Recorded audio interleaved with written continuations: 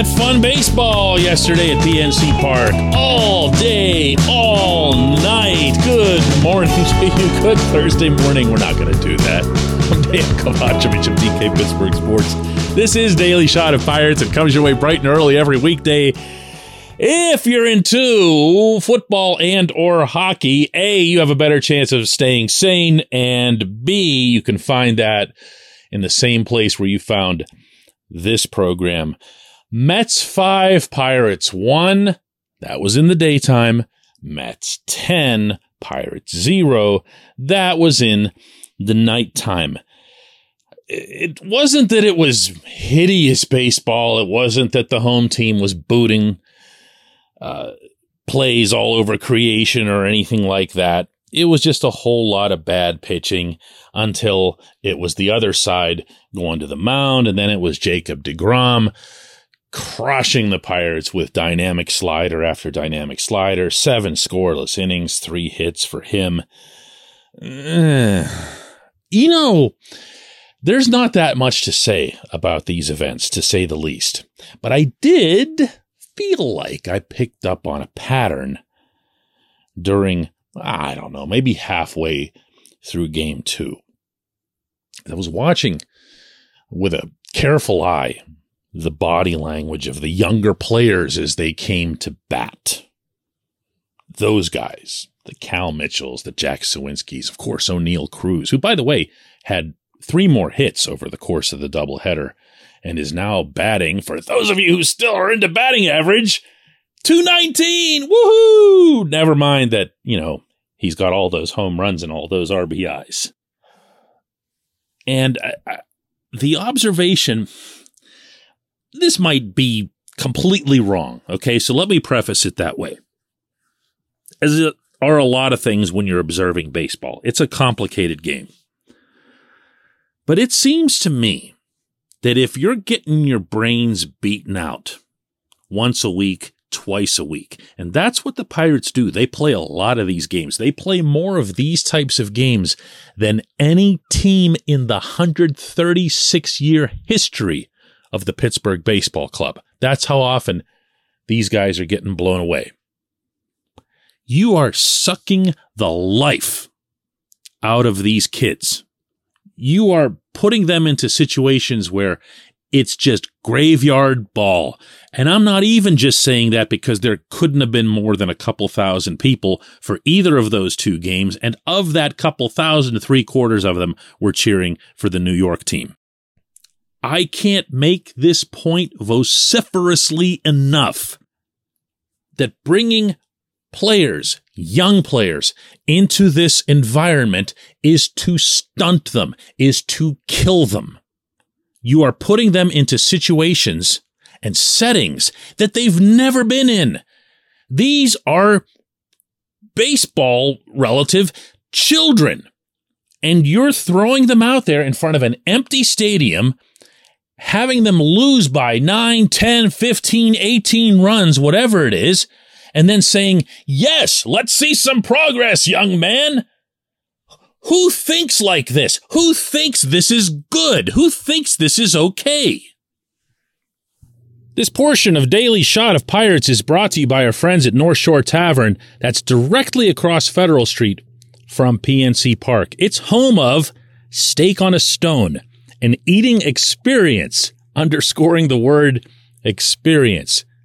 The steak is brought to you partially cooked on an 800-degree stone, and you do the rest. It's a ton of fun, it's a great meal, and it's a baseball atmosphere like no other in Pittsburgh. North Shore Tavern, right across Federal Street from PNC Park.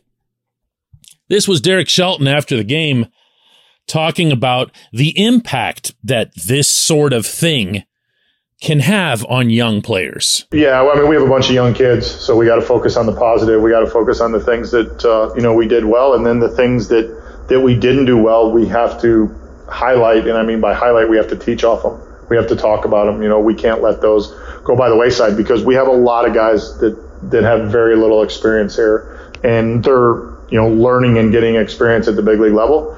And right now we're in a stretch of games where they're learning and getting experience against elite teams. So we just have to keep going. We have to stay positive because, like you said, they're kids, and we have to make sure that we continue to push and figure out the ways we can get better. Look, say what you want about Shelton, and I've said plenty. I've been as critical of his job performance as anyone in town. He has still found a way to not completely lose it. And yes, a lot of people, and again, I'm not an exception to that, will occasionally criticize him for that. You'll want to see the food table flipped over, figuratively speaking. But there's also something to be said for trying to protect these young players from what they're surrounded by. And I'm sorry, I really feel like after 3 full years of this, it's time for everyone involved to embrace a different challenge. Why should the manager be in place with the principal role? And make no mistake, this had to have been a major focus of the managerial hiring process that Ben Cherington went through 3 years ago. Let's find a guy who just never freaks out. Oh, cool. Here's this guy. That's not fair to Shelton. It's certainly, and more importantly, not fair to the individuals involved. A lot of times when I'm either talking or writing about the Pirates' need to do something significant next season to upgrade the Pittsburgh roster, it's perceived as being about the public or about the fans. And it's been too long. It's time for the fans to start having. It's not. Trust me. I think that's a nice side benefit, but I don't think that's it. The it in this factor is putting Oneil Cruz into a situation where he can feel like he's blossoming. Case in point, 2 nights ago, Mitch Keller goes out there, takes the ball. Mitch Keller, big league pitcher all of a sudden this year. Mitch goes right at the New York lineup, makes them eat out of his hand. Pirates stay competitive. Pirates poke out a couple runs. Everybody's feeling a little bit good. O'Neill's got a couple of hits. He comes up, boom, one hands one into the river, and he rounds third base with a big smile on his face, and he's feeling positive. And I'm sure he's feeling in that moment like, you know what? I'm a little bit better today than I was yesterday. Just a little bit better today than I was yesterday. Because, in part, a lot of good things were happening around him, and the crowd, as small as it was, and especially small as the Pittsburgh contingent of that crowd was, they let him hear it. They let him know that they appreciated it. He talked about it after the game. He talked about it. That's why you do it. It's not to appease anybody, least of all me, or you, or anyone on the outside. It's about creating the best possible framework for what you can only hope is future success. That switch does not just get magically flipped when the Altoona kids arrive. When we come back, J1Q.